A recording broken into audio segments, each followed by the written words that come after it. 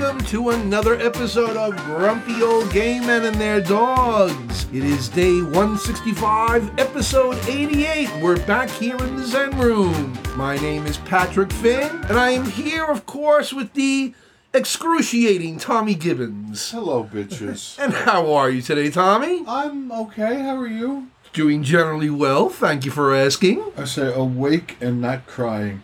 Awake and not crying? Yes. Is that a good thing? That's positive, yeah. Okay, just making sure. Yeah.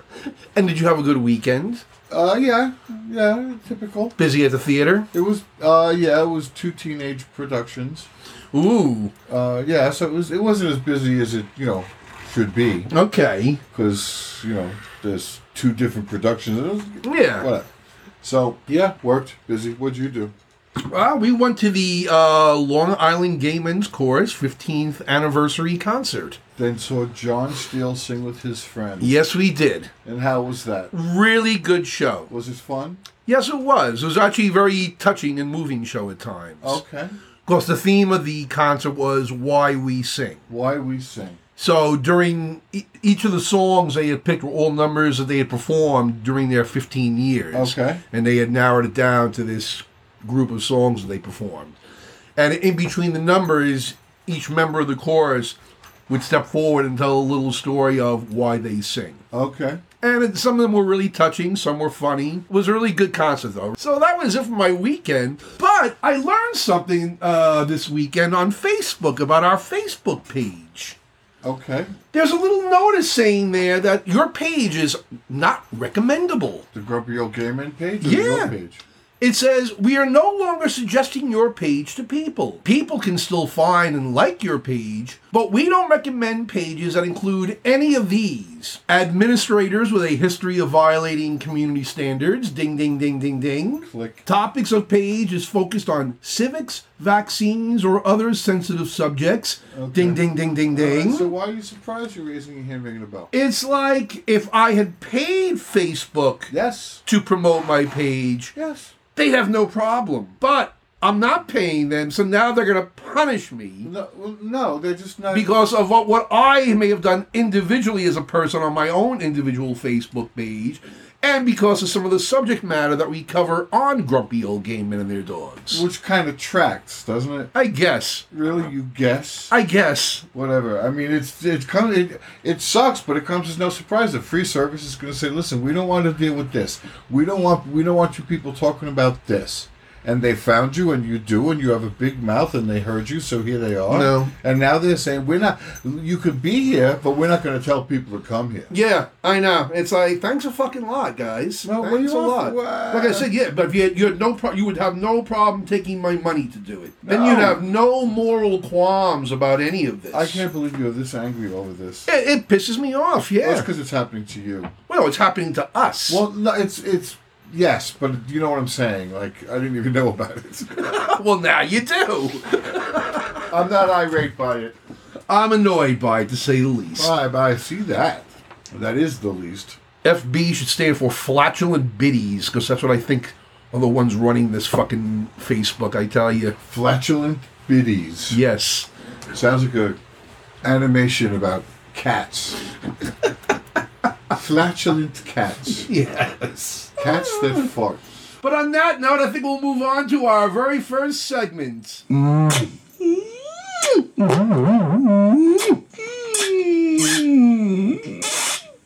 Yes, it's time for a little heavy petting. And today we have a story. Did you know that there are dog lifeguards? I did. I did not know this, but there are actually only 2 certified canine lifeguards in the country. 2 individual dogs. Yes. Okay. And their names are Bowie and Beacon. Here's a picture of them. There we go. Oh, They're yeah. 2 Newfoundland dogs. Newfies. And they work at a beach in southwest Maine. They serve as what is called second responders. When someone in the water needs help, a first responder, a lifeguard, will spring into action. Then a second human lifeguard and one of the dogs follows close behind with a piece of floating rescue equipment. Okay. Once they have the victim on the device, then the dog helps to pull everyone back onto the beach again. Okay, now I have to say I love the story. And Yeah. if you go back and listen to the podcast, somebody was here, Yes. we were in here, Yes. and you told a story about a dog. And you showed a video about a dog. Well, that was a dog. That was about the dog that was surfing. No, I don't think it was. No. So I said, I want to show you a video, and you got all hissy and huffy. Oh, that's right. That was last week. And what happened was, when I made you play the video, it was about a dog who was jumped into the water to pull a much smaller dog who was stuck on a... Yes, I know, on a little life raft. I They did pulled exactly him the in, same and thing. I poo-pooed it at the time. You shit. You Just to didn't bust poo-poo. your balls, I did that. Yeah, here you are. So I just want to notate that to the universe. I recognize that happened. Yes, I did A that. little bit of joy right there. I gotta say.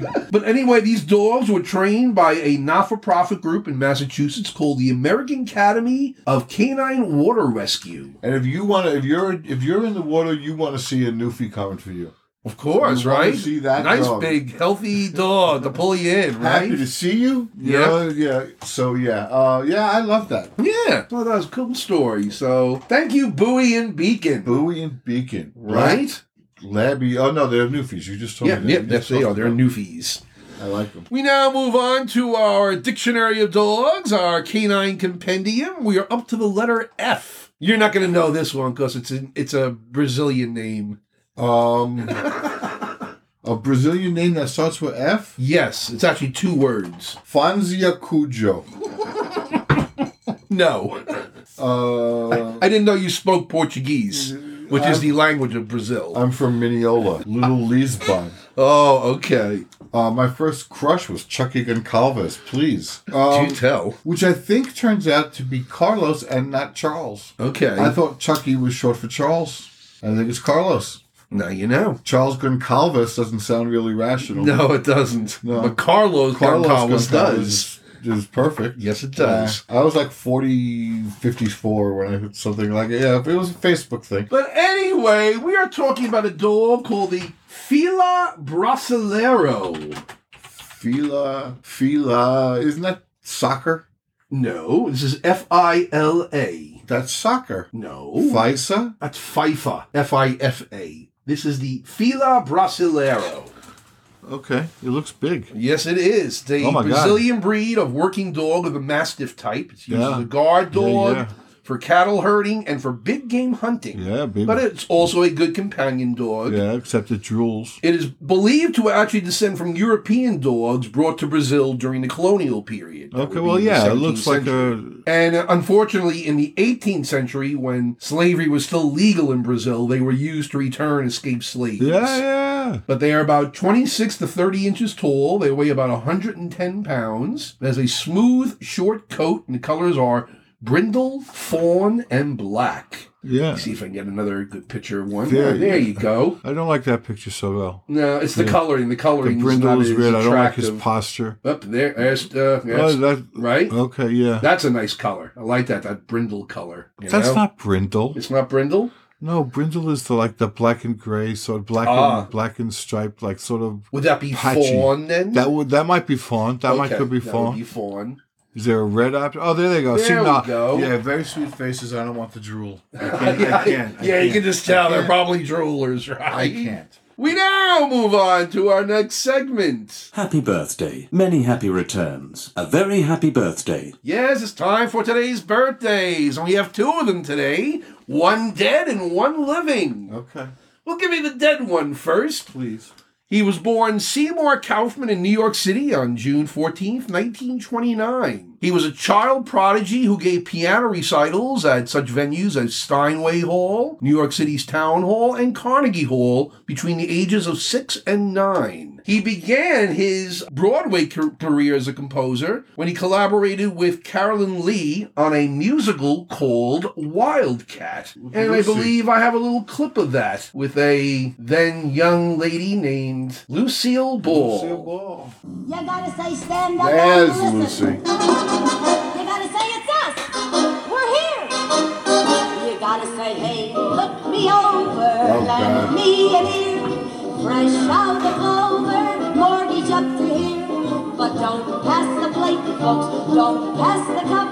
I figure whenever you're down and out, the only way is up and out. So, at Hampton Street Elementary School growing up, Yes. every kid learned that song. Really? And the words were changed to suit the school. Okay. Okay, it was what the sixth graders sang. Every sixth grader sang it as part of the graduation moving on thing. We Right. sang a version of that song written for the school. Okay. So every time I hear that song, I think about that. I'm glad to bring that memory back up for I'm you. wondering how many of the actual lyrics that I learned are still there. I It know, sounds right? weird, when but go ahead. I'm sorry. Anyway, this composer and Carolyn Lee then went on to write the words and music for the musical Little Me in 1962 with a book by Neil Simon. Yeah. And then in 1964, this composer met Dorothy Fields, and their first collaboration was 1966's Sweet Charity, Okay. followed by their next collaboration in 1973, which was Seesaw. I love Charity.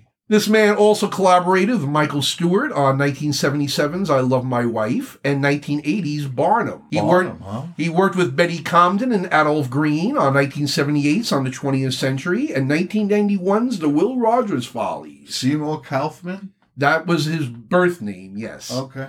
He also wrote the music for 1989's City of Angels and 1990's The Life. He won 5 Tonys for The Will Rogers Follies, City of Angels, and On the 20th Century. He is the only composer to win consecutive Tony Awards for Best Score at the same time that the same musical won for Best Musical. And that was for City of Angels and the Will Rogers Follies. Say that again? That this composer was the only one to win consecutive awards for Best Score at the same time that the musical for which he wrote the score won for Best Musical. Okay. He's the only one to have done that. That seems so illogical to me. Well, they also mentioned, they said Stephen Sondheim actually won 3 consecutive Tony Awards for Best Score for Company, Follies, and The Little Night Music, but Follies did not win for Best Musical. And that happens a lot, where one is, like, the guy who wrote the music isn't nominated or doesn't win with the Best Musical. Right. It just seems, I can't think of this guy's name. Well, he was elected to the Songwriters Hall of Fame in 1981, was a recipient of the Songwriters Hall of Fame Johnny Mercer Award in 1995, and elected to the American Theater Hall of Fame in 2000. And he died on November 18th, 2004, at the age of 75 of cardiac arrest. His professional name, Cy Coleman. Cy Coleman. Figured you might have gotten it since we only discussed Dorothy Fields not too long ago. Yeah, and I could sing how many of fucking Cy Coleman lyric, fucking melody. I know how many of those songs. How many? I don't know. How many do you know? I know all of Charity to begin with. So there. And then I wasn't listening to all. Oh, I know the Will Rogers Follies. Okay. I know Life. I know Life. That's one of my favorite songs ever is In the Life. Okay. Which song? Well, there's 2. Okay. One is I Love My Body. My Body. Love the great number. And also the spiritual number, You Can't Get to Heaven, I like also. No, then I'm getting too old for the oldest profession. Yes, good number. Yeah. Yes, happy birthday to Cy Coleman. You dead fuck. And our next birthday celebrant is alive and is a former U.S. president, born June 14th, 1946 in Queens County, the fourth of 5 children. Yes, it is Donald Tiberius Trump. Today is his birthday. Yes, can you believe it? How old is he? 77? 77 years old today. 77 today, Donald Trump. Yep. Had he only just kept his mouth shut. Yes, but the man just can't seem to do that. But we'll be talking about more about him later on in the podcast. So I don't really need to wish Donald Trump a happy birthday. I don't wish him a happy birthday. So why'd you bring him up even? Oh, Well, I had to acknowledge it. It is his birthday today, you know. It would have been a slight if I hadn't remembered it. Well, a slight that you certainly did not want to appear to be giving. Well, yeah. So instead what you did was you drag it out, and say, I'm not going to wish you a happy birthday. Yeah. Okay. That works for me. Clearly. That's what you did. We now move on to our next segment. Bring out your dead. Bring out your dead. Here's one. Yes, it's time for Bring Out Your Dead, and we've got a slew of them this week. Do we really? Oh my God, I think I got 3 or 4 of them. What, did a plane crash? No. These are all separate deaths, none related. Okay. I'll give the most recent one. Died on June 13th of this year. Okay. Born in Rhode Island, raised in Tennessee, he wrote his first novel in 1965. His fifth novel, 1985's Blood Meridian, was critically acclaimed and later cited as an example of the great American novel. Is this Cormac? It is indeed Cormac McCarthy. Yeah, I read about that. Have you ever read any of his works? I think I have. Yes. Which of his works have you read? Did he write Angela? Angela's Ashes? Yes. No, that's that's someone else. I can't think of the author's name now. I don't know. Give me his bibliography. Well, he also, in 1992, he had gained commercial success with All the Pretty Horses, which received a National Book Award and the National Book Critics Circle Award, and later made into a film. All right, good for him. And then he came out in 2005 with the novel No Country for Old Men. Okay, that was... Which was made into a film in 2007, winning 4 Academy Awards, including Best Picture. And who was in that movie? That was with Josh Brolin, and I forget the guy who plays the villain. No Country for Old Men? Yeah. I didn't see it. Oh, good movie. Definitely recommend it. I didn't see it. And then he also is known for writing the 2006 novel The Road, which won the Pulitzer Prize for Fiction and also made into a film. What prize? The Pulitzer Prize. Pulitzer? Yes. Not Pulitzer. I always say Pulitzer. Because you're fancy. That's why I've always heard it. The Pulitzer. He won the Pulitzer Prize. Yes. Have you ever read The Road? No. Oh, it's a beautiful book. It's the most beautiful book about the end of the world. He won the Pulitzer Prize. You're right? No, yeah. And I understand the Pulitzer. Shut the fuck up. Go ahead. 2 prizes. He also published a play in 2006 called The Sunset Limited, with the subtitle A Novel in Dramatic Form. Okay. It's basically 2 actors, one known as black and one known as white, corresponding to their skin color. Okay. And it's about the black character had saved the life of the white character who was about to throw himself in front of a train. And he brings him to be black character brings him back to his apartment and they have a long conversation. It was actually made into a movie with Samuel Jackson and Tommy Lee Jones. Okay. Just so you know. So now I know, and I'll never do anything with any of that knowledge. So to Cormac McCarthy, we say, rest in peace. Thank you for your words. That's only the first one. The next one died on June 13th of this year. Same day. Born December 1st, 1951 in Connecticut, he played football in high school and college while also performing in shows. He launched his professional acting career in musical theater, first as an understudy to several of the male leads in the Broadway production of Grease, and then in a touring production of that musical. From 1974 to 1975, he starred in the musical review Over Here alongside John Travolta, Anne Reinking, Mary Lou Henner, and 2 of the Andrews sisters. Oh, dear. He then returned to Grease on Broadway in the lead role of Danny Zuko, which he played for 3 years. Wow. He made his film debut in 1975, but the following year he's probably better known for a supporting role he had in the film The Ritz, as a squeaky-voiced character looking for a suspect in a gay bathhouse. Okay. He also came to world attention in 1979 when he played the role of Burger in the Milos Forman film adaptation of the musical Hair. Oh, this is, what's his name? Treat Williams. Treat Williams, as a matter of fact, you are correct. Yeah. Richard Treat Williams, as a matter of fact. Dick Treat Williams? I guess so, yes. Okay. He went on to appear in over 75 films and TV series. His most notable roles were in the film 1941, Once Upon a Time in America, Things to Do in Denver When You're Dead, and from 1998 to 2001, he took over the action film franchise, The Substitute. Oh, God. Which is really bad. He plays like this military guy who becomes like a substitute teacher, and there's all these, they're ridiculous. It was a TV series? No, they were a film franchise. He made them for 3 years. Okay. He was hot. He got his second Golden Globe nomination for his role in the Sidney Lumet film Prince of the City in 1981. And then he received his third Golden Globe nomination for playing Stanley Kowalski in a TV production of A Streetcar Named Desire. Oh, how was that? I don't know. I did not see it. What year was it? 1984. But he's probably better known to younger audiences as playing the neurosurgeon who moves his family to Colorado in the WB television series Everwood. Didn't watch that either. Then it's weird that I wouldn't watch a show called Everwood. Maybe if it was called Hardwood, you would have watched. Maybe. Are you listening, Hollywood? Yeah, Hollywood. Williams was also a trained pilot and certified flying instructor and a certified scuba diver. But on June 12th, he was involved in a motorcycle crash in Vermont. He was driving straight and someone made a left turn in front of him and collided, and he died the following day. He was 71 years old. 71? Right? On a motorcycle. Yep. So to Treat Williams, we say, rest in peace.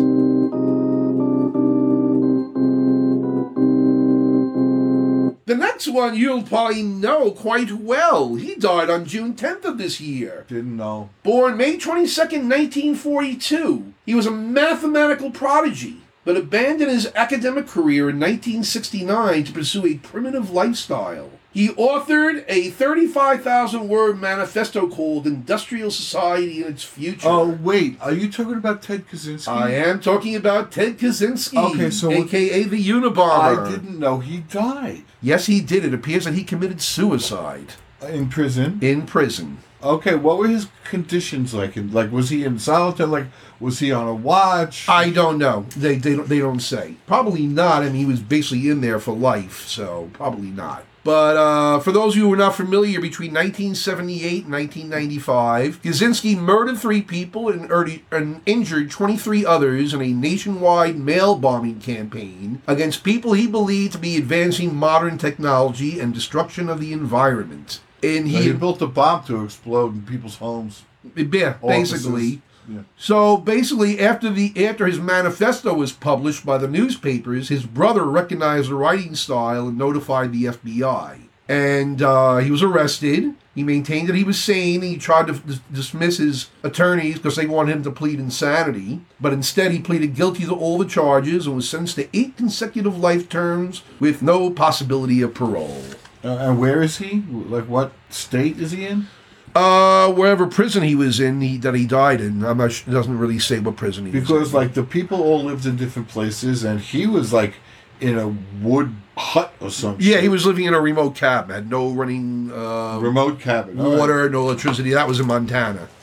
Montana, all right. So, where did they put him in jail? Yeah, that I don't know. Venue. It's a new word I learned this week. Venue. Ooh, nice, good word. Yeah, so that's the story of Ted Kaczynski. But our next decedent is probably almost as evil, if not more evil than him. Born March 22nd, 1930, died on June 8th of this year. He was a Southern Baptist minister, a media mogul, religious broadcaster, and a presidential candidate. All of those things. Yes. And he still died. And he still died at the age of 93. We're talking about Pat Robertson. I despised Pat Robertson. As would be expected by you. I'm going to give a list of reasons why, because of all the shit and things that he did. This was not a good Christian man. No, he was the opposite of that. Go ahead, go through your list. Well, let me see. He made numerous incorrect predictions all the time, including that the world was going to end in 1982. Should have set him on fire. And that Trump would be reelected in 2020.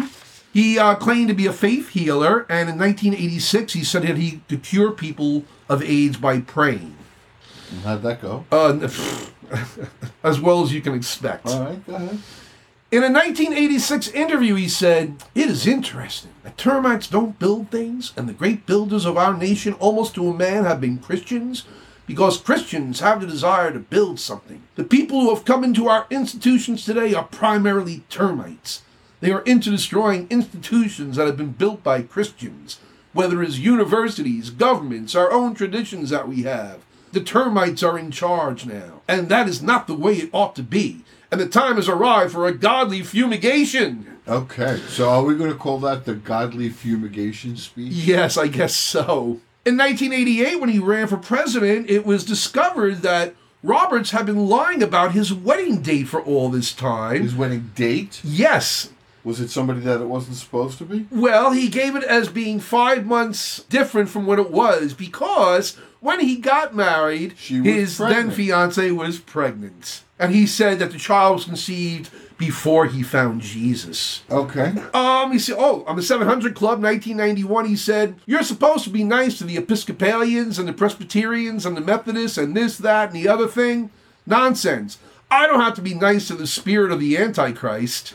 Oh. In 2015 on his show, he called Islam a political system intent on world domination and that it is not a religion. In 1995, he attacked Hinduism, calling it demonic, saying that they worship idols and hundreds of millions of deities, which has put a nation in bondage to spiritual forces that has deceived many for thousands of years. Okay. In 2015, when a woman called into the show concerned about working around so many Buddhists, he compared Buddhism to a disease, saying, "If you're healthy and there is a contagion around you, chances are you won't get it. But if you put yourself in the middle of a hospital ward where everybody has that disease except you, sooner or later you will be infected by it." All right.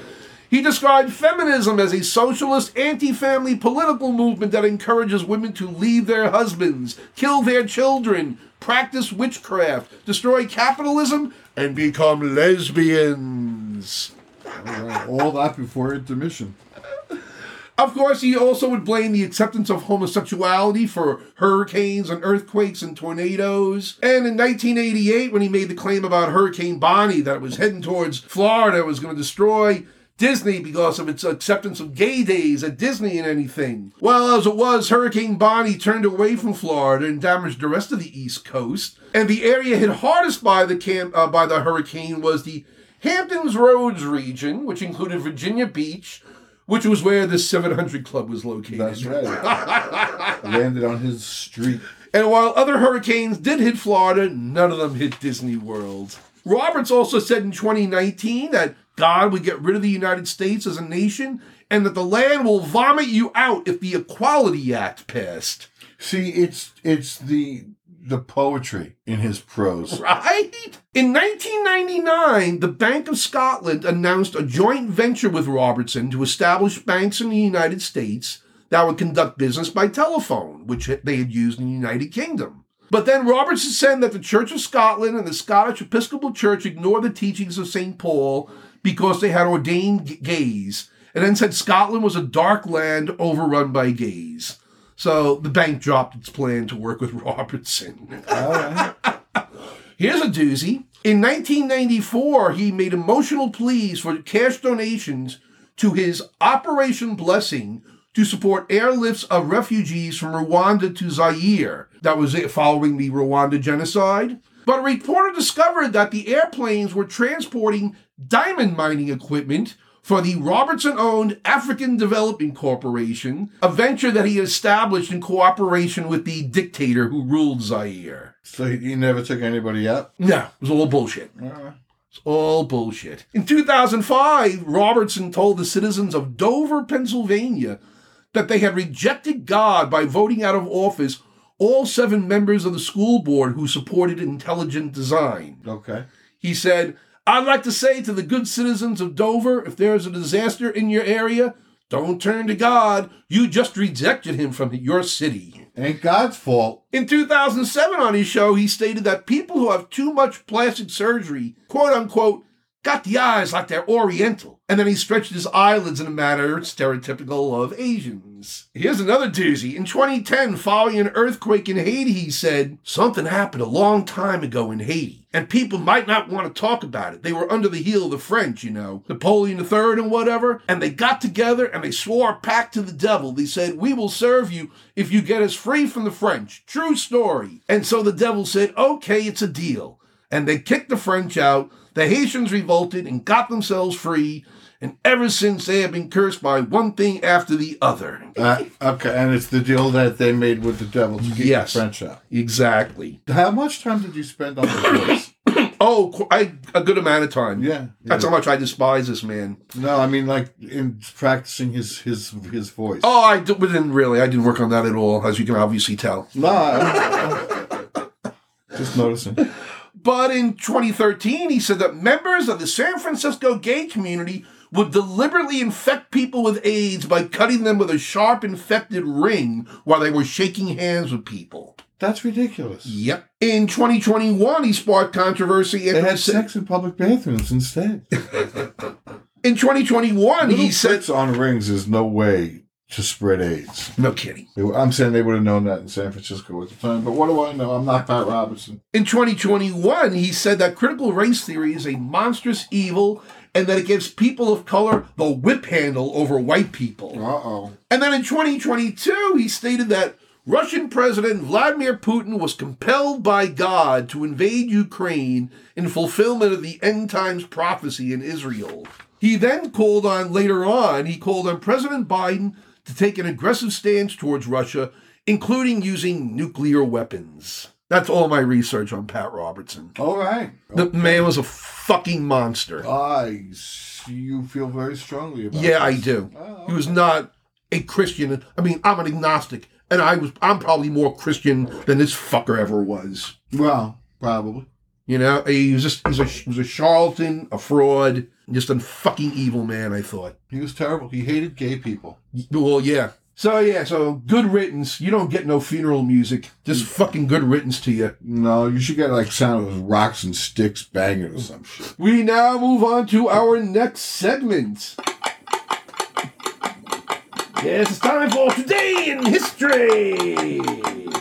Okay. And today in history, you're going to like this one, I think. This show opened on Broadway on June 7th, 2011, after the longest preview period in Broadway history of 182 preview performances. Spider-Man. Spider-Man, Turn Off the Dark, with music and lyrics by Bono and The Edge from U2, and a book by Julie Taymor, who was also the director, and Glenn Berger. To say the show was a fiasco would be to put it mildly. No, it was a fiasco. I saw it. You saw it? I did see it. Oh my God. She does... Now, did you see the 1.0 version or the 2.0 version after they brought in Roberto Aguirre Sacasa to help rewrite the book and they fired Julie Taymor? I don't know. Okay. I'll have to check on that. Because, yeah, she was eventually fired from the show. Now, they closed the show down for like a month after all the negative reviews. And they brought in Sacasa to help rewrite the book. Okay, well, visually you can't do anything on Broadway that looks like Julie Taymor. Unless you're Julie Taymor. Yeah. She has it over, what she does on a proscenium stage is amazing. It was not good. No. Especially with all the performers who were getting injured all the time during the performances. And all the mechanical glitches that happened. They were flying dozens of people throughout the auditorium all of the time. They had the battles above the, like right in front. Watching it, I was like, this would be a great show in Vegas. It would be a great show in Vegas. Yeah, but it's not a show for Broadway. You got Bono and The Edge. And the music, I'm sorry, the music is not that... It's not good. It's not memorable at all. It's not good. I don't hear anyone, humming tunes from Spider-Man Turn Off the Dark. Visually, it was stunning. Well, I was going to play a little clip here of you. It's in the number A Freak Like Me Needs Company with the Green Goblin. If you're looking for a night out on the town, you just found me.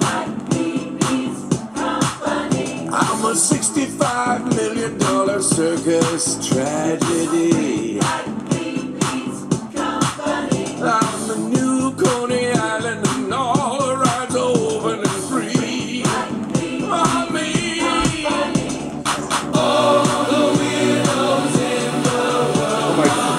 that? Oh, you have video?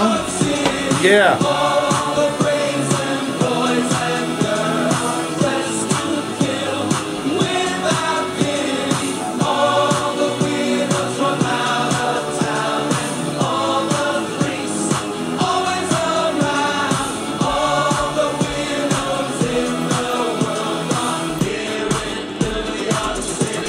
That's awful. I was watching that clip and I'm like, they had to bring in other singers because the people out there in costume obviously can't sing through those costumes. So they had to bring out younger actors and dancers to come out there and sing the chorus for the show. It's called the chorus. I know. But it was just like, we're filling in for the leads because they can't sing in these costumes. Well, that's what a chorus does. But when the curtain call for that, there were like 12 Spider-Men. Because everybody, all the men, probably maybe even some of the women in that cast at one point or another had that Spider-Man costume on. Yeah. So it was, that's where those kids come from. Yeah. It's just looking at other clips, I'm like, this never should have made it to Broadway. Mm. Like I said, Vegas would have been a great place for it. They tried. Yeah, but just there haven't been very many successful superhero musicals on Broadway. There was It's a Bird, It's a Plane, and Superman. Beyond that, I can't think of any other ones. Vampires too. They don't do well. Yes, vampires do not do well on Broadway either. Except for Frank Langella when he did the play of Dracula. But musicals, no. Vampire musicals have not worked. Yeah, they don't work. But anyway, this musical had a budget of $75 million. And when it closed in 2014, it had lost $60 million. But it was nominated for 2 Tony Awards for Best Costume Design and Best Scenic Design. Which I can understand looking at it, you know? But it's a mess of a show. So we now move on to our next segment. What day is it? Could you please tell me?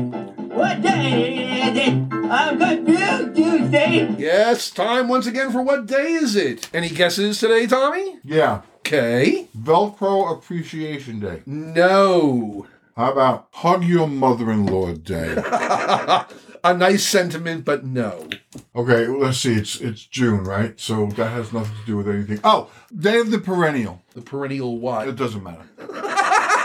No. No. Okay. Today is Flag Day. Flag Day. Yes, it commemorates the adoption of the flag of the United States on June 14th, 1777, by resolution of the Second Continental Congress. Good for them. Did you know that the so-called Betsy Ross flag, which is the flag with the stars in the circle? In the circle, yeah. Well, she did not make that flag. Of course you didn't make that flag. No, it's an apocryphal story that was spread by her family. They really don't know who designed the American flag originally. It was a gay guy. And actually, the first flag before the one they adopted was a flag that they called it was called the Grand Union flag. Okay. It had the red and white stripes, but in the upper left-hand corner was the British Union Jack. I've seen that. Yeah, that was the original flag when the revolution started. It's like the original picture-in-picture. Yeah. That's what it looks like. But yeah, the flag was officially adopted in 1777. Doesn't Australia or New Zealand have that? What's that? Like a background, and then the upper left-hand corner is the Union Jack? Maybe New Zealand does, or Australia, I don't know. Somebody does. But anyway, do you know what the colors of the flag stand for? The red is the blood spilt. The white is the promise of, the promise of whatever America stands for. There are 13 stripes because there were 13 original colonies. There are 50 or 51, depending upon who you ask, whether or not you do the PAMDA or you whatever it is, stars, one for each state. The blue, I think, has to do with the ocean. Well, I'm going to tell you because I was taught some of those same things that you were taught about what the colors stand for. There actually is no official meaning to them, but Charles Thomson, who was the secretary of the Continental Congress, he had proposed a U.S. seal in 1782 with those colors, red, white, and blue. And he had written that the red stood for hardiness and valor, the white stood for purity and innocence, and the blue stood for vigilance, perseverance, and justice. Okay, good for him. One of the most famous of Nothing about the ocean, huh? Nothing about the ocean. Oh, that's too bad. One of the most famous flags, of course, is the Star-Spangled Banner flag that flew over Fort McHenry during the War of 1812 and inspired the national anthem. I hate that song. With the national anthem. I hate it. But anyway, that flag is on display at the National Museum of American History at the Smithsonian Institution in Washington, D.C. Which is probably where it belongs. Yes, it's a beautiful... I've seen the flag. Except for huge. Mar-a-Lago. It could do in Mar-a-Lago. Where you find a whole bunch of shit that don't belong, evidently. Yeah, obviously. Do you know how the U.S. flag got the nickname Old Glory? Old Glory. It became Old Glory because, I don't know. That must have been one of those days where I had soup and watched Bob Barker. Well, there was a flag owned by a 19th century sea captain named William Driver. He had a flag that was made by his mother and some other women, and he called it Old Glory. And he flew the flag during his career at sea, and he brought it with him to Nashville, Tennessee, where he settled. And then he had to hide the flag during the Civil War. Well, he was in Tennessee. Yes, exactly. It became part of the Smithsonian Institution. It's also at the National Museum of American History. And it, too, should be at Mar-a-Lago. And, of course, there's also the original Fort Sumter flag that flew over the fort that was eventually lowered when it surrendered in the first shots of the Civil War. Say it with me, Patrick. What? Mar-a-Lago. No, that's on display at the museum at Fort Sumter in South Carolina. Hang all three of them above Mar-a-Lago. But only when he's in residence. Oh, okay. Why don't we just give him a pirate flag instead? That's for when he's not in residence. Today is also a day that I know you'll like. It's National Bourbon Day. I like bourbon. I know you do. I do. I enjoy. Do you know that bourbon is a whiskey that can only be called bourbon when it is distilled in the United States? Yes, and mostly in Tennessee. Yes. And also, for it to be legally labeled as bourbon, it has to meet specific criteria. Not Tennessee. Well, Kentucky. Yeah, Kentucky. Tennessee is the home of Tennessee whiskey, which is different from bourbon. Are they the same thing, Texas and Kentucky? Texas and Kentucky are two different states. Okay. They sound, well, no, not Texas. What are you talking about then? Kentucky and Tennessee. They're neighboring states. They are neighboring states, yes. Okay. But anyway. I'm sorry, are they kind of the same shape and look like the mirror image of each? There's two of them down there that... They're more horizontal in shape. And they sit next to each other. Yes. Okay. All right. Okay. Just orienting myself. Okay. You orient yourself. But anyway, for a whiskey to be called bourbon, it has to be 51% corn. The distiller must store the whiskey in new charred oak barrels. Mm-hmm. The whiskey must be distilled at no more than 160 proof. And the distillers must ensure that it tastes like shoe polish. Yes. And lastly, the distillers must ensure that the bourbon is barreled at 125 proof. And among popular cocktails using bourbon are the Manhattan. I love it. The Bourbon Smash. Don't know it. Don't know that one either. The Old Fashioned. I love it. The Whiskey Sour. Love it, love it, love it. The Mint Julep. I love a Mint Julep. And one I hadn't heard of before either, the Bourbon Lancer. I haven't heard of that. Made with champagne. I like this. Yeah, the Bourbon Lancer. I heard that. I was like, ooh, that sounds interesting. That's kind of bougie. Right?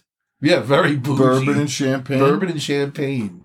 Well, I'll have to try that sometime. Yeah.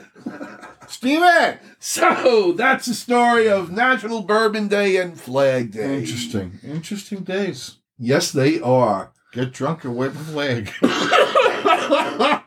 It is pride, after all. Yes, it is. We now move on to our next segment, wherein we take a look into my briefs.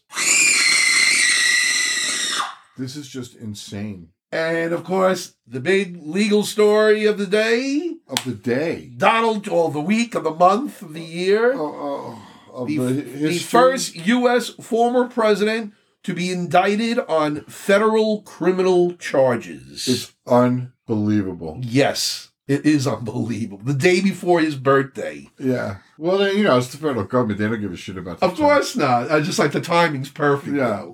Yeah.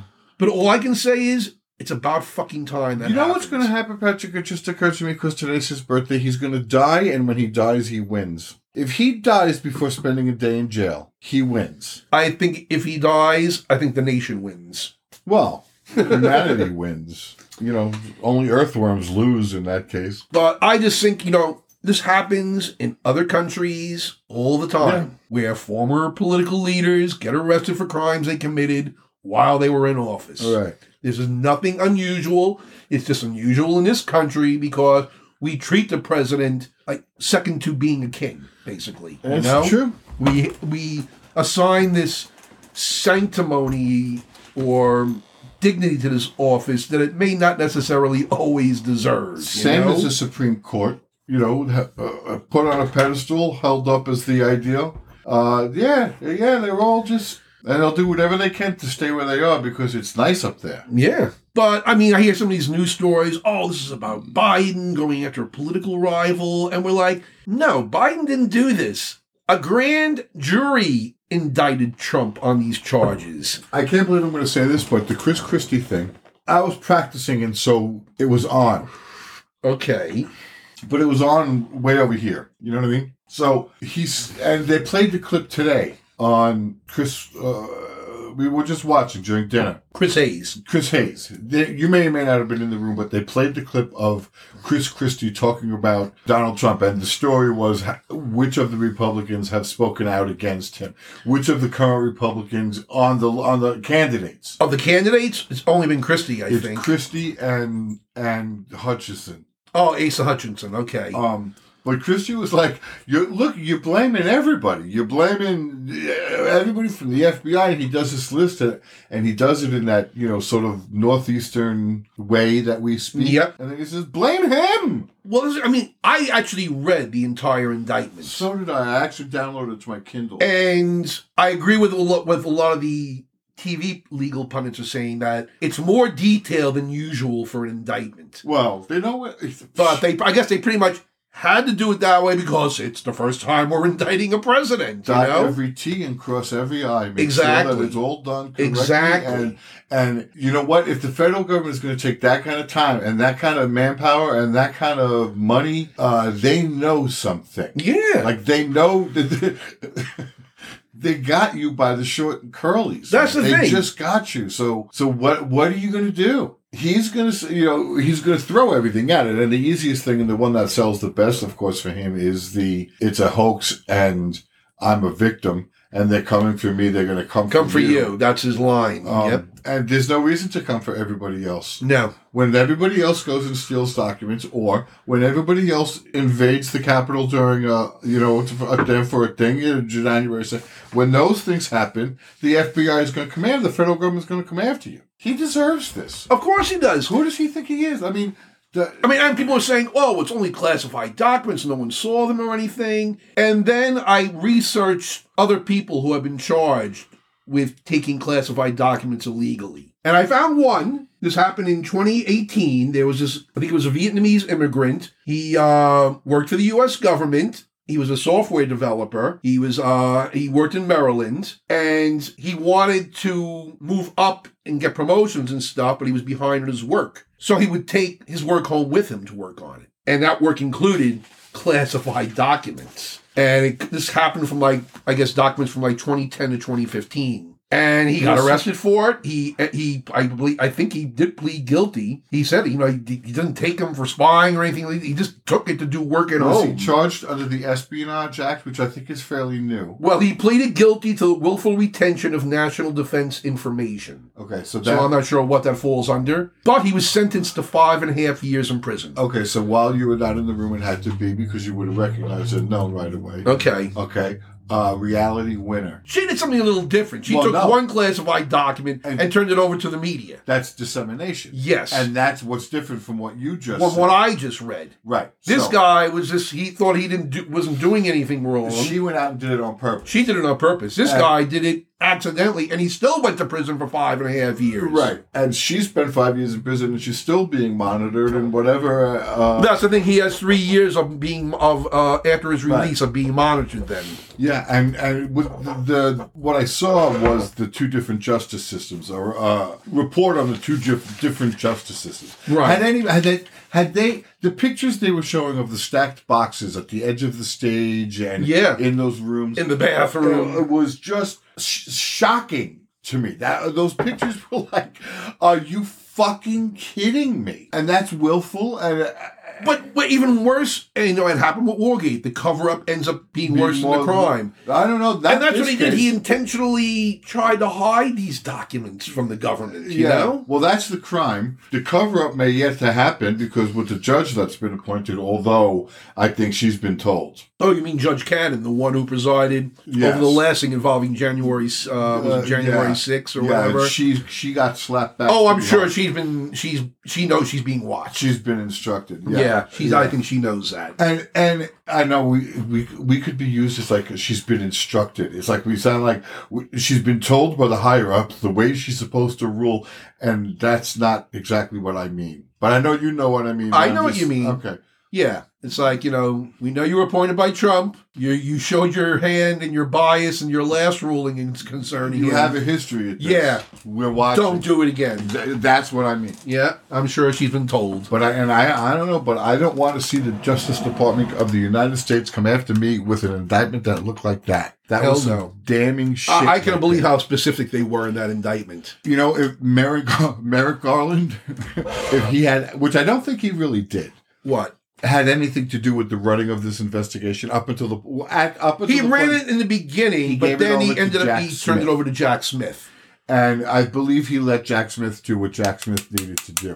Because Jack Smith's not only investigating this, he's also investigating January 6th. And from what I hear, he's still taking testimony on January 6th. So Merrick Garland turns this job over to this independent guy, and he comes up with this, and Merrick Garland has to stamp it before it moves ahead. Yeah. And as frustrated as I have been with Merrick Garland. Me too. I believe that the way his snail-like, I'm trying to think of that sloth-like thing that he does. Slow and deliberate, but airtight. I think everything that comes out of a Merrick Garland Justice Department is especially in these cases, is going to be air fucking tight. It has to be. And you know what? He's having more effect on future of government, future of American politics than he would if he was on the Supreme Court. Right now, that senator from what state? His last name is Vance, I think. He wrote that book, The Hillbilly Elegy, whatever. He is now holding up nominees for posts in the Department of Justice because of this indictment. He's put a hold so they can't go forward. Yeah, and it's like, that to me, that's obstruction of, you're interfering with a criminal investigation by doing that. No, he's not. In a way, yeah, he's saying, I'm not going to let these through because of what you're doing to Trump. Which, as a United States Senator, is his right. He can do that. He may have the ability to do it. Doesn't mean he should do it. But that's the thing is when they have this, when do you use your rights? If you have power over something, when do you use that power and for what reasons? Yeah. And that's what's revealing about what they do. The problem is, where the frustration comes from is why is it not obvious to people who keep voting to put these people into power over their lives? I know. Because they've been so brainwashed and manipulated, you know, into thinking that Democrats are just pure evil and they're going to destroy the country. It's just, I saw something today, which was a meme passed across me that I had seen long ago. And it was a picture of a tweet that said the most endangered, I'm going to say, I'm not quoting it directly, the most endangered species in America right now is the white Christian male. Oh, please. And it had been, I saw it, so it had probably been from some sort of sarcastic meme factor. Yeah, I'm sure. It had to be. And I like I say, I don't get the quote right, but that's what it was. The intent was that, you know, these guys are in danger now, and I want to know what from. What is threatening you? What is causing your imminent harm, danger, distress? What is it that you feel as though, and by these things that they keep saying to each other, they keep reinforcing to each other, we're in danger from what? The fear is all in their heads and was put there by the propagandists, the manipulators. They prey on people's fear. Yes, and I think that's fear of the other. Yeah. Fear of any change. And what's changing for you? How is this affecting you personally, you know? Are they coming after your job? Are you worried about picking raspberries? It's just... well. Anyway, Just to end on another note on this, people have been asking, can he still run for president? Yes, he can. Oh, even yeah. if he's imprisoned. He can run for jail. Because Eugene Debs did it back in the early 20th century. He was the Socialist Party candidate. And I believe they jailed him during World War I when they were jailing all leftists during that time if they were anti-war. And he was jailed, but he still ran for office. And still got, I think he got over like 1 million or so votes. That's another one of America's dark areas that I don't think people know enough about. Oh, the early 20th century of America? No, that whole thing about the, jailing the... Oh, yeah, about the Palmer raids and what all happened here during World War I. I don't know what you're saying, but yeah. It was a bigger violation of civil liberties back then. Yeah, I don't know much about it, but it's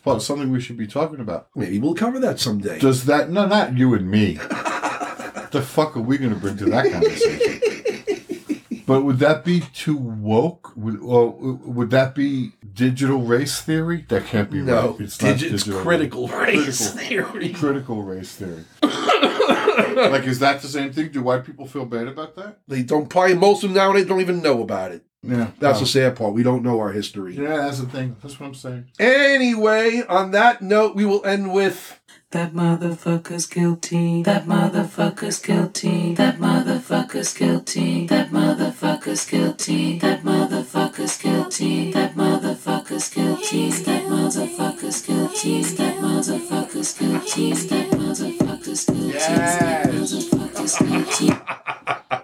I heard that rolling through YouTube. I was like, ooh, I got to add that to the podcast. That was awesome. That sounded a little bit like Janet. That was great. It was someone called Madison McFerrin.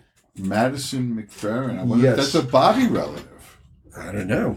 I have no idea. I'll have to find out. Well, yeah, but you certainly researched into fucking Pat Robertson. Want to expose the evil out there. Okay.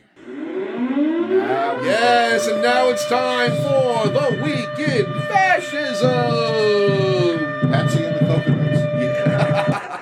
And we have two stories for this Week in Fascism, but they're both about fighting fascism. Okay, which is what we want to do. Yes, we do. Okay. And the first one I want to talk about is about a school board meeting that was held at the LA Unified School Board District on Tuesday. Okay, LA means Los Angeles. Yes. And it seems that sometime before this meeting, there was a Pride Assembly presentation at an elementary school in the North Hollywood section of LA. Oh my God, here it comes. And it included a reading from a book called The Great Big Book of Families. Okay.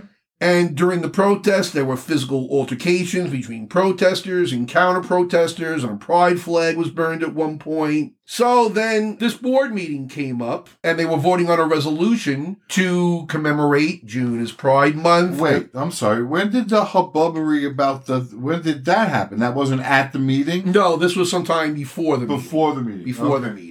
So then they had this board meeting and okay. had this resolution to commemorate June Pride Month. Okay. And also recognize October as Queer History Month, October 11th as National Coming Out Day, and November 20th as the Transgender Day of Remembrance, etc., etc. So we're trying to put all this gay shit into the law. Right. All right. Well, the school board president spoke. Her name was Jackie Goldberg.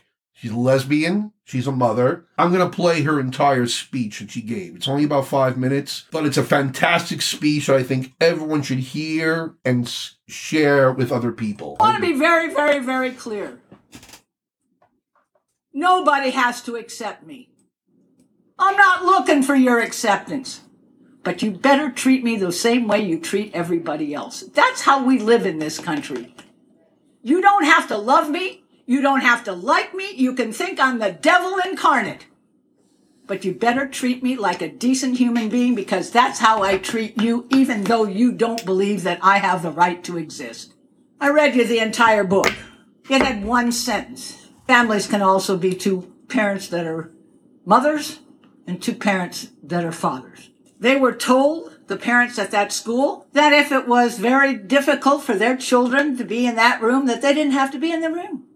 They announced the assembly, told all the parents, if this is a problem for you, we get it. You know, I've been confronting this issue my entire life. I have been threatened. I've been harassed. I've been denied jobs because of who I am and who I love. Now, a lot of people out there I talk to outside Satikai say, oh, I have a gay cousin, I have a gay nephew, I can't be homophobic. BS. BS. You can be homophobic and have a gay friend, a gay neighbor, a gay son, a gay anything. Talk to all the gay kids that get thrown out of their houses and onto the streets by parents who say, I won't have you in my house any longer. And tell me that having a gay relative means that you're not homophobic. But here's what really scares me. When you have 2 or 3 days of this kind of chaos, of people screaming at the top of their lungs outside a school that read a book with one sentence in it that said, yeah, guess what? Families can include 2 moms and 2 dads. By the way, at the little discussion at the school after that, as soon as the book was over, one of the little girls sitting at my knee said, I have 2 mommies. But a little boy on my other side said, I have 5 grandmas. The idea that there are different kinds of families. The people screaming out at the streets, they didn't get a chance to find out about that because they made a decision based on hearsay. They made a decision based on agitators, not from their community, but from outside their community who saw an opportunity to take advantage of the real fears of people. I am very tired of having young people and adults in the LGBT community hear 3 days of yelling and screaming about this. What do you think that did to them? What do you think that did to every gay teacher, every gay custodian, every gay worker in this city, every gay kid? What do you think that did to them? It made them afraid. It made them afraid. How dare you make them afraid because you are? I'm sorry. I told you this was personal. I went through with this. My son was harassed because he had 2 mommies, but my grandchildren aren't. That's progress. But I say to all of you, nobody in this district will ever sexualize any kid for any reason, in any classroom, in any way, shape, or form. And those of you who believe that this might happen are allowed to read the curriculum materials, are invited into the assemblies with your children, are invited not to have your children go to the assemblies. I do not believe in forcing a parent to have a child attend assembly that they feel would be violating their values. That's fine with me. We don't all have to agree. In fact, none of us all agree. But we are going to stand up and say to people shouting outside of a school and to the media that when you broadcast this in the way that you did, you frightened LGBTQ kids and adults in every school in this district and in this city. And we must take much more care about how we elevate an assembly reading a book with one line, one sentence that said also there are families that have 2 mommies and 2 daddies. Fear is not our friend. Love is. That was the Sermon on the Mount, and I'm Jewish and I still say it. Love one another as you would be loved. I think that's the rule we should have for absolutely everybody. But if you can't love me, at least don't bug me. Don't threaten me. Don't make me afraid. Treat me with respect. I'll treat you with respect whether we agree or not. Thank you very much. She should use the word libidiqua. That's your reaction to that speech. When she said LBJ, I said, no, it's libidiqua. And that's where I got stuck. And then there was yelling. Well, she's very passionate about the topic. Okay. But I thought it was a great speech. Really was. And that's why I put it on our Facebook page, our Twitter page. Now it'll be on the podcast, and I'll put it on our blog as well. Everywhere. I wish more people would speak out like this woman did. That's why we need more of that. Yeah, well, nobody gives a shit. But anyway, in our second story, is kind of a follow-up to this one, Illinois became the first state to enact what's being called a ban on book bans. I like this idea. The law was signed on Monday by the governor. It will deny state funding to public libraries that ban materials because of partisan or doctrinal disapproval of the content. I think that's obvious. I think that's excellent. It's like, duh. Why you got to write that down for? But yeah, I agree. I think it's a great idea. It's a great law. I feel bad for these libraries because, you know, they're the ones that are subjected to the community pressures on these issues. But I applaud Illinois for doing this. If you're taking public money, you're not counting on the woman who's bitching for your survival, for your support. No. Now, Fuck that Karen. yeah. Still on the search, by the way. We now move on to our next topic.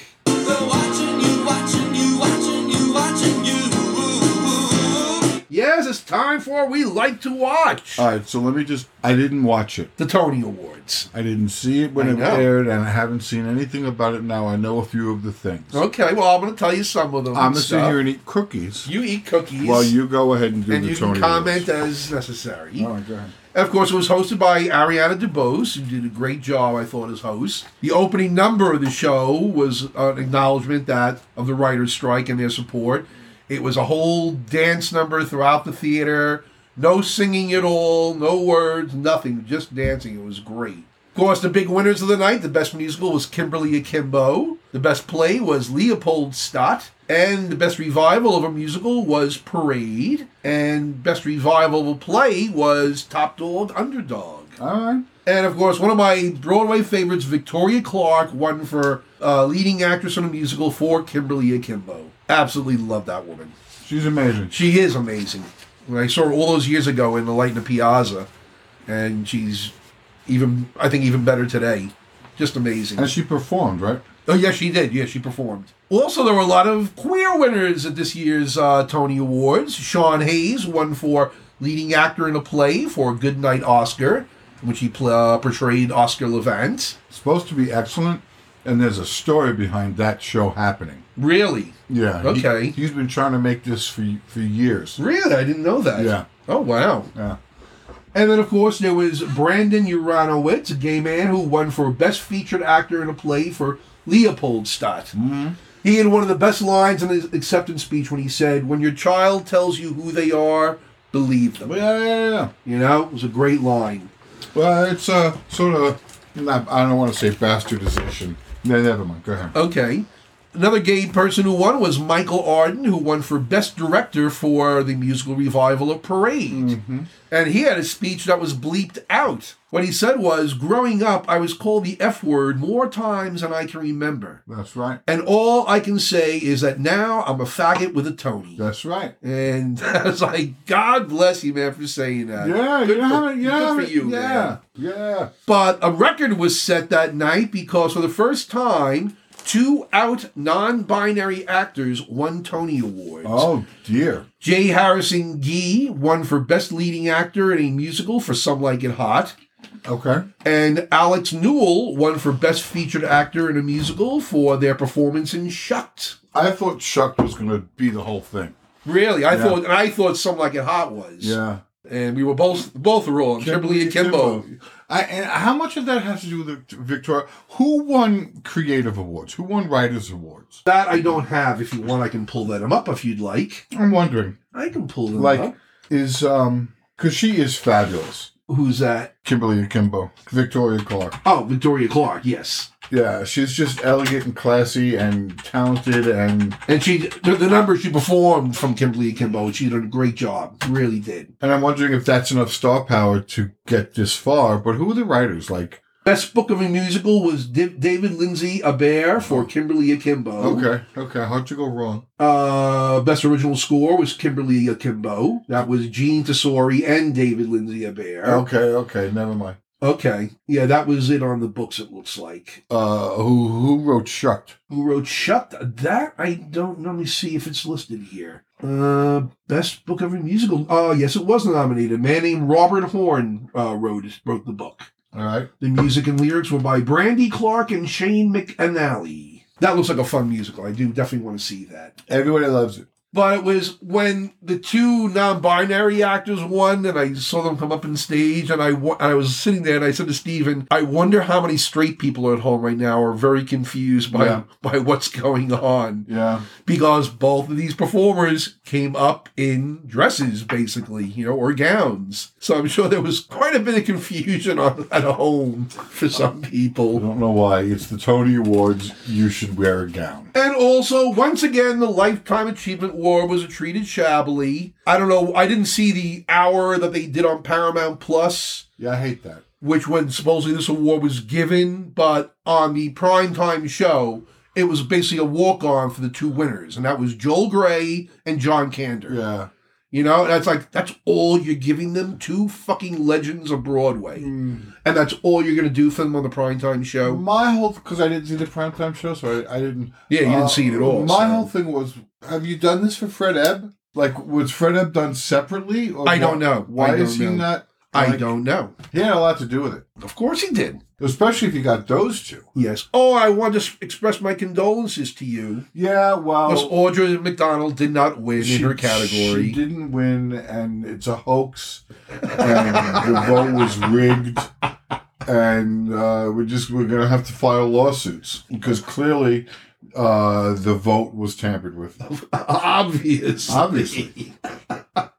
Did you send a condolence message to Audra? No, I didn't. No? No, because, she's above that. She's going to act classy, and she's going to act like, yay for the other person. Yeah. Yeah. So we know you didn't watch the Tonys, but what did you watch this past week, Tommy? Not much of anything, really. No, I'm sort of in a, I'm not, not much. No? No. We watched this 8-part docuseries called The Days on Netflix. It's the story of the Fukushima nuclear disaster. Okay. And it basically dramatizes it from the earthquake to some type of resolution at the end. What these people, the conditions they had to work under, was unimaginable. Yeah, that's why they made a documentary about it. The fact that this disaster was not worse is probably miraculous. I could not believe, what these people had to do while they were there. It was simply amazing to watch. Do you have some examples?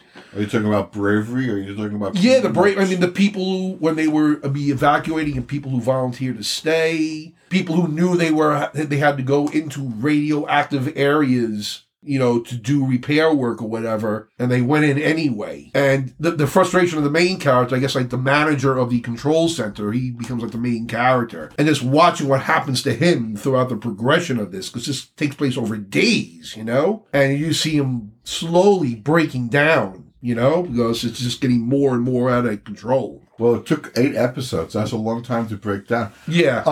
Let me ask you this. Yes. This is in Japan? Yes. All right. Yeah. And that was my one complaint, and this is probably not about this show, but this show in particular, some of the dubbing. I would prefer to watch shows where they're in a foreign language with subtitles. Steven he prefers the dubbing. He does not like reading subtitles. Oh, I can't do dubbing if it's bad. Well, no, the dubbing itself wasn't bad. It was some of the translations that were really kind of off. See, now, you know what's interesting? I always had subtitles on. Okay. Because I fuck with the volume. Yeah. Okay. So, but with subtitles on, watching something that's dubbed with subtitles, where sometimes not only are they not using the same words. Right. Yeah. But exactly. Idioms are completely gone. Exactly. From one to the next. It's crazy. And it's, that's when I have to say, you know what? Too much interpretation of at the same time. Right? Yeah. And not only that, but the acting quality is obviously not the same, because these dubbers, they're not acting out the show. They're just basically reading a script. Of course. Of course. So the acting levels vary, to say the least, in the dubbing, which kind of takes away from it as well. Yeah. Well, bad acting to do that. Yep. And then we watched another show on Netflix. It's a TV series. I think it's in the 2nd season now, called All of Us Are Dead. Okay. It's about a zombie outbreak at a school in South Korea. All right. And it's just fun, mindless zombies chasing people and people trying to escape. I'm not into zombies. No? No. Steven isn't either as much. He likes his vampires and werewolves. I like zombies. No, I'm not into zombies. So we've been watching that. We're in the middle of the 1st season right now. So that was what we watched for this past week. So now we move on to our next segment. God, Karen, you're so stupid. So stupid. Yes, it's time for Stupid People. And this is being awarded this week to Johns Hopkins University. Really, because they're not usually known for being stupid. Well, they did something stupid in this instance. It appears that they have a glossary of terms that they use at Johns Hopkins University. Well, that makes sense. And they updated the terms. So, So, Johns Hopkins? Does Hopkins belong to John? Or are there two, because is there an apostrophe? Or are there two Johns named Hopkins? Or is it a guy named Johns and a guy named Hopkins? I'm going to find out for you right now. I'm just curious. Name origins, word origins, what's that, ornithology? Or is that bugs? Johns Hopkins was an American merchant, investor, and philanthropist. So it's a single guy. Yes. Johns Hopkins. Yes. He was named twice. Yes, he was. Okay. All right. I think I had justifiable confusion. Okay, well, I hope I cleared that up for you. So there's no apostrophe. No, there's no apostrophe. Johns? It's just Johns. Johns. His name is Johns. I believe we'll call him Johns, dear. So anyway, Johns Hopkins University was updating its glossary of terms to include non-binary individuals who might still identify as lesbians. So they defined lesbian as a non-man attracted to a non-man. Okay. They didn't do the same thing for the definition of gay, which would have been a non-woman attracted to a non-woman. I don't understand the outrage here. Or the stupidity, to be perfectly honest. Well, because it is stupid. You're like, we know lesbians are women, but they're trying to be so inclusive of non-binary people who may still identify as lesbians. So that's why they're saying non-man instead of woman. Okay. I just think it's taking things a little too far. You think that's the first fucking proof of things being taken too far? No, not the first, but it's a really good example of it. I don't even think this one's so bad. What is Johns Hopkins University supposed to do? Well, what they issued a statement. They said that the LGBTQ glossary serves as an introduction to the range of identities and terms that are used within the communities. Lebidiqua. And is not intended to serve as the definitive answers as to how all people understand or use these terms. They then said, upon becoming aware of the language in question, we have begun working to determine the origin and context of the glossary's definitions. We have removed the page from our website while we gather more information. Okay, so far it looks like JH is doing everything that he's supposed to do. Here's my question. Yes. Okay. What the fuck are they supposed to do? Why do they have a glossary? I guess for their employees to use. Lawyers. The correct answer is lawyers. They have a glossary because if somebody should say something that offends somebody, they're going to run to a lawyer. And the lawyer is going to sue JH because... You can't sue someone for being offended. Is that how many... I'm sorry. I think that's adorable. But once it gets in front of a judge, but how many lawsuits... You can't bring a lawsuit for being offended. And number one, you have to show... Whenever you bring a lawsuit, you have to show that you suffered some type of damages as a result of the claimed injury or offense. Well, the damages are clear, aren't they? No, not to me. Are they clear to you? I'm trying to play devil's advocate. You know what I've realized about myself? What's that? I do that a lot. Yes, we know. Play the devil's advocate? Yes, we know. As our listeners know, too. I guess it is obvious. I mean, I never would have assigned myself that role. But you gave it to yourself. Okay. So it's not like a talent? No, I guess it's just inherent in you. Okay. But it's got to be evidence of what? Like, what causes it? You just like busting balls and taking a contrary position? I don't think that's it because I don't always do it consciously. You don't have to do it consciously. It can just happen reflexively. I was thinking that it might be proof of empathy. The ability to see from somebody else's perspective. In order to sometimes effectively argue a point that I don't necessarily agree with. Okay. So it's not evidence of empathy, much more the opportunity to be a pain in the ass. Yes, which is more likely. I'm not going to say that's not valid, but I'm going to hold off final judgment. Okay. But anyway, back to this issue again. We'll circle back. I just think Johns Hopkins went a little too far in trying to accommodate everybody. They have no choice, Patrick. Yes, they do. Everybody, if you don't... They took the page down now, so they're obviously going to revise it. So, yes, they do have choices. Yeah, they're trying to stay ahead. They got a lawyer somewhere louder than you telling them that they have to make sure that every word they say is completely unoffensive to everybody in the world all the time. Yeah, that's not going to happen. Not going to happen. How much is that lawyer being paid per hour? I'm sure a good amount. He don't care how long it takes. Of course not. The billable hours.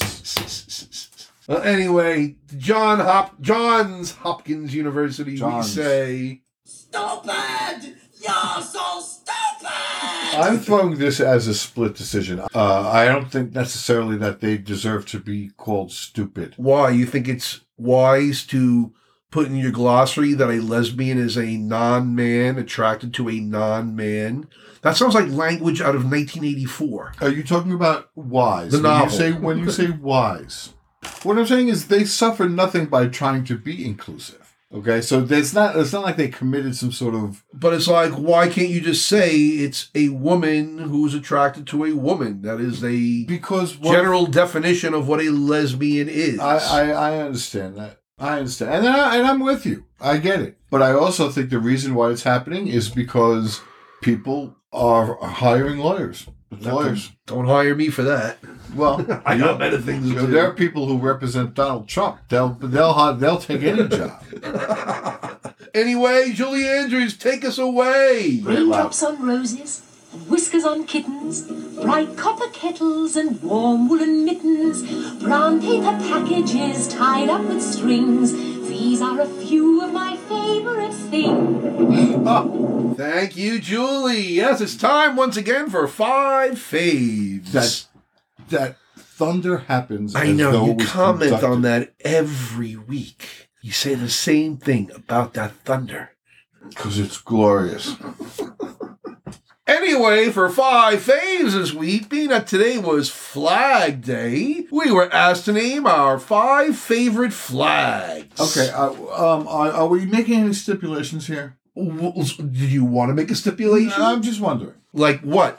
Like, would you stipulate the American flag? Well, actually, I have a American flag on my list. Okay. See, I hate the combination of red, white, and blue. Just as a color combination. Okay. I think it's hideous. Okay. So it wouldn't fall into like a favorites category. Okay. Okay. So I'm gonna go. My first. My first one is the original Pride flag. Me too. That's number 1 on my list. By original, with the pink and the turquoise on it. And but really without the intrusion of the that side triangle. I don't like the new version of the Pride flag because these new colors are now symbolizing people. The original colors of the rainbow, of the gay flag, the rainbow flag, did not represent people. They represented concepts or ideas. It wasn't even called the gay flag. It was the rainbow flag, you know? And then through the years, now we're at this point where now you flag for oppressed people, it's now including trans people. Listen, everybody deserves a flag. I mean, I know at one point they added a black stripe to the flag. There's a brown stripe. That was for people who died of AIDS. The pink and the blue, which actually may be the pink and the turquoise. I wish they kept. I don't know why. No. The pink, the transsexual flag is pink or non-binary flag is a baby pink and a baby blue. That's really cute. Okay. Whatever. But my first choice is the original Pride flag. Well, that was mine. And even the modified original Pride flag. Well, that was mine too. So we both had that one. So what's your number 2 choice? The Vatican flag. The Vatican flag? I like the yellow and the white. I'm going to have to take a look at that. I'm not familiar with the Vatican flag. I like the yellow and the white. I got to say. It's a pretty color scheme. Yeah. Ah, okay. A little crest there in the middle. Yeah, I like a crest. Okay. A little coat of arms. Yeah. On the flag it works. I'm not a particular big yellow fan. I'm not either, but I like the yellow and the white. I think it looks good from a distance. Yes. It's easily identifiable. It does what a flag is supposed to do without being loud and busy. Yes. So yeah, I think as a flag, that works. Okay. Okay, what's yours? My number 2 choice is a flag known as the Gadsden flag. Don't know it. You'll know the picture of it. Oh, yeah, don't tread on me. The snake with the phrase, don't tread on me. Yeah. I found this was a flag was made by a delegate to the Congress named Christopher Gadsden. It's fucking yellow, dude. I know, and it's yellow also. Go figure. But I love the design of it. It's a great design. Unfortunately, this flag is now being co-opted by I saw the right wing another meme that said, had this picture and then says, "Sweetie, who's treading on you?" Back to like what we were talking about before about nothing's bothering these people. Yep. Yeah. Okay. Oh, that's great. All right. So number 3. Yeah. What's number 3 for you? I like a flag with a lion. Now I know that some of like either Scotland, Wales, or England. Well, it's not Wales. I can tell you that. Wales doesn't have a lion. No. It might be England, but I think England might also be a white backdrop with the red. That's the St. George's Cross flag. Yeah, me put in. Scotland, I think, probably has a lion on it. That's the UK flag, yeah, I don't like, which is the Union Jack. Yeah, no. Okay, so but that's that's the Great Britain. Well, that's the United Kingdom. I'm talking about England. Only do Scotland first. Scotland first. Okay. No, Scotland. No, that's that's the bars. Yeah, it's boring as shit. So now let's do. But England. that yellow and blue, or the yellow and red one over there might be right. England. Yeah, that's I guess the flag of England is the St. George's Cross. Okay, and what about Wales? Wales, that's actually on my list. Is it? Yes, it is. Can I see it? You want to see it now? I do want to see it, even though it's not according to what your list is. Not in my order. I want to see the flag with the lion on it. It's not a lion. No, it's that's a dragon. That's why I love the dragon on it. It's a great looking flag. Look at that. Yeah, that's cool looking. That's pretty cool. Right? Yeah. I would say that's not what I was thinking of, but short of visual proof, I'll go with this one. I'm going to say Wales is my number 3. So I see. All right, so then we'll both say it's our number 3. Yeah, I'm sorry to interrupt your whole fucking thing, but that's okay. What's your number 4? Number 4, flags, huh? I'm not so much a flagophile. I don't know too much about flags.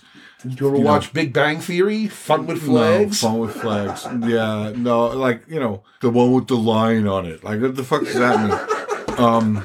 Let's see. I see what you got up there. What is that all the way to the right? That's the next one over. That's the Wales flag. The Wales flag. All right. I am going to say the pirate flag. The pirate flag. The skull and crossbones. Skull and crossbones. Okay. Again, black and white, clear. You can see it from a distance. Its intent is clear. You know who you're dealing with. It does everything a flag should do. The pirate flag. The pirate flag is your number 4. I like it. My number 4 is what is known as the Betsy Ross U.S. flag, which was the stars on the circle. I always loved that original design. So that was my number 4, even though she didn't actually make it. But yeah, it was some gay guy. So what is your 5th and final choice? 5th and final favorite flag. God, that's hard. 5th and final favorite flag. Yes. That's alliteration gone astray. Damn right. A flag. Oh, Jesus, I really don't want to get this one wrong. A flag. Wait, what's that one? Oh, wait, hold on. That one there with the yellow and the red. What is that? That is the boating flag of Scotland. Yeah! Oh, you like that one. That's the lion. That's him. Okay. It's also yellow. What is that? I'm picking a lot of yellow. Yes, I know. I can't believe just because it's on the screen. Oh, that's the one I like. No, but that's the lion. Right? I know, it has a lion on it. I'm talking about. It's a weird looking lion. His arms are too long. That's probably a mistake. You're halfway through, you're like, fuck. Right. Well, I'm just going to finish the goddamn thing now. And my 5th and final choice for favorite flag is the Rising Sun flag. That's Korea, right? No, that is Japan. I thought Japan was just a single red dot. Well, that's what it is now. This is the flag best associated with Imperial Japan during World War II. Okay. So not a very popular flag nowadays. Well, why don't you just fly a fucking swastika? No, well, that's offensive. I find nothing attractive about that. No, these guys only. But this flag I have always found to be visually striking. It is absolutely that. Right? It is absolutely physical. That's what I like about it. Not what it represents, but just the aesthetics of it. Yeah, it's nice. Those were the colors I wore to my high school prom. Really? Yeah, red and white? Match your hair? And your skin? School colors. Oh, okay. And my hair and my skin. Yeah.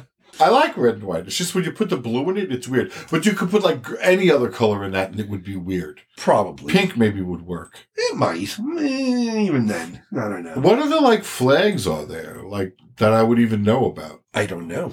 All right. I mean, every country has a flag. Usually it's either green, white, and red, or red, white, and blue, or... Well, you have Ukraine, which is blue and yellow. Well, I like that one. I like that. That's very, again, clear. You know who it is. Yep. Anyway, we now move on to our next segment. Get off my lawn. Did you hear me? I said get off my lawn now. Yes, it's time for the Grumpy Old Gamer and Gripe of the Week. And what are you feeling bitchy about tonight, Tommy? Oh, swing a cat. Let's see. Oh, forced positivity. Forced positivity. Exactly. Can you give us an example? Yes. Have a nice day! Yes, it's that feeling that, why can't you just be happy and put on a smiling face and just be happy and, yeah. Has anyone tried to do that with you recently? No. I haven't been around many people recently, which is probably a good thing. Yeah, that whole sort of just put a smile on your face just because, yeah, it doesn't work for me. Okay, fair enough. That's the opposite. Just the opposite. Yeah. Okay. Yeah, makes me grumpy. Oh, no, you? Be forced smiling, yeah. Be happy. Just be happy. Just be happy. Just fuck yourself, okay? Be happy.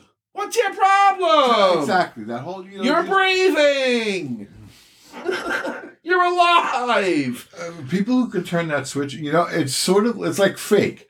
There's nothing worse than fake to me, and fake happiness is just as fake anything else. Okay. It's fake happiness. Fake happiness. Forced happiness, fake happiness. Okay. Forced optimism. False. Compulsory optimism. False. Okay. My gripe this week is what I would call video narcissism. Oh. As much as I enjoy looking at the male body in various states of dress and undress, I'm so tired of seeing these videos of guys filming just to show off their bodies. We've talked about this. Yeah, it's just like... Do you know what it's called? What? I'm asking you. No, I do not. Because we've talked about it, and I have given you this definition. What is this called again? It is a thirst trap. That's right, a thirst trap. Yes. We did talk about that. I love it. I hate it. I don't give a fuck. You want to take off your shirt and show? Go ahead. That's like normally I would love it, but looking at these videos of these guys, I'm like, wow, big deal. We saw you improve your body from where it was just slimmed down to where you're nice and muscular. Okay. Yeah. You know what? Maybe. Why did I need to see that? I understand that feeling about how like it's a narcissism that's really annoying. Maybe I relish in the fact that I don't have to look at you because I could click over to the next guy who ain't quite the dick that you are. Yeah. And he looked just as good. So, yeah, I love it. Nah, not me. Thirst traps. I could do without it. Yeah. Okay. So that was my gripe of the week. Yeah. You're getting old. I guess so. When you're griping about guys taking their shirts off and flexing for you because they feel happy to do it, I think there's really, death rattles are next. There's a time and place of mannerism and presentation that all matters. Yeah. 40 years ago, you on the docks at fucking Cherry Grove. Yeah. What are you thinking? You're not thinking there's a time and a place and a manner. You're thinking, Jesus, if he took his dick out, I'd drop to my knees right now. That's a whole different story. You're looking at guys who happen to be standing there. These are guys who are putting themselves on. They're saying, look at me. Don't I look fabulous? Yeah, I'll look at you. Go-go boys, same thing. Strippers, same thing. I'll look at you. Damn right. How good's your... Not the same thing. Same thing.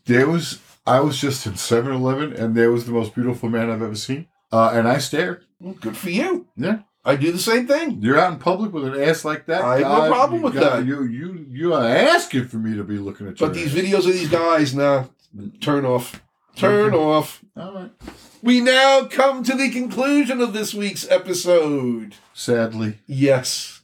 Any plans for the weekend, Tommy? You know what? Why don't you answer that question for me? Let me work guess. weekends, Are you Patrick. working at the theater? I am working this weekend, yes, at this theater, and this weekend, the teens. Oh, it's the 2 teen musicals. It's no, it's just the one. Oh, just one. Just okay. the one.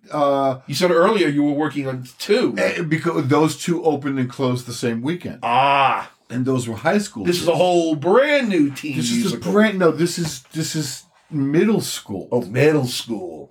Okay, so you got your high schools or your teens. Okay. Okay, and last weekend they did the complete works of William Shakespeare Abridged. Cool. And they did, and another group of them did, and then there were none. Oh, nice. Okay, and there were 4 or 5 kids who crossed and were in both. So there were 5 performances for those 2 productions. This week, the preteens, the middle school group, 30 of them are doing Grease. Ew. Could you imagine how loud? Very. Okay. Yeah. So that's this weekend is 3 performances of the middle school. And you know what? They will be awesome. It's just that I hate Grease. I fucking hate Grease. And 30 kids. 30 kids is a lot. Yes, it is. But it'll be a fun weekend because everybody will be happy. It's, dance recital season. Everybody's happy. See their kid up there being wonderful. Very cool. And most of them are wonderful. Yeah, so that's what I'm doing. Well, we'll be right down the block from you on Saturday night. What are you seeing? We're going to the South Shore Theater Experience to see Neil Abute's play The Shape of Things. Oh, The Shape of Things. Starring Avery, Bryce, Dallas, Howard Powell. Yeah, I love his 4 names. I thought it was perfect. It always is. But yes, I think it's actually their closing performance weekend. So yes, Stephen and I think John and Sheila will be joining us. Oh, that's very nice. Yeah, looking I forward love to to that. see you guys come in. What's that? I love to see you guys come in. Oh, into the theater? Why? Because it's fun. It's fun to see the 4 of you. I'm completely lying. I don't know why I started this lie. I must have had a reason. Yeah, I'm sure you did. You had to be going somewhere with it. Yeah, I think I was just maybe overly conscious of being on live radio and feeling like I needed to perform. Not necessary. Yeah. Boy, that was a brick wall right there. I hit that motherfucker hard. Anyway, you can find all of our episodes plus our bonus material at... Because whenever you come into a room, you're going to annoy the fuck out of me. You're going to do it on purpose. I love to see Sheila and John, but you 2 bitches... Because you're so easily annoyable. You're easily disgruntled. I will... Easily provoked. Oh. Yeah. I rest my case. What you really want to say is I don't fight back. Yeah, you do. Yeah, I do. Yeah, you do. But sometimes I wait. Yes, you do. For nights like this. I believe in the temperature of revenge being served. I very much like tonight was perfect for me when you went back and talked about the dog grabbing the fucking rope and swinging the. That was perfect. I was like, bitch. Karma just kicked you square in the nuts, and I'm the only one who knows about it, so I'm going to say it out loud. Well, now everybody knows about it. All 30 of them. Aren't you happy now? 38 people across 6 continents. Who they don't even talk to each other. Who are they going to talk to? Who's everybody they know? Anyway, you can find all of our episodes plus our bonus material at www.grumpyoldgaymenandtheirdogs.com. And you can follow our daily postings on Facebook and on Twitter. Yeah, but you have to be following because Facebook's not going to say. Yes, we're not recommended on Facebook. Not recommended on Facebook. Yes. Okay, and there's our tagline. Yes, not recommendable. not recommended by Facebook. Yes, that'll be our selling point. They'll love us on Twitter. Yes, they do. Yeah. Anyway, on that note, we're going to say have a good night, have a good week, have a good life, and we'll see you next time. Bye, bitches. He's guilty. That motherfucker's guilty.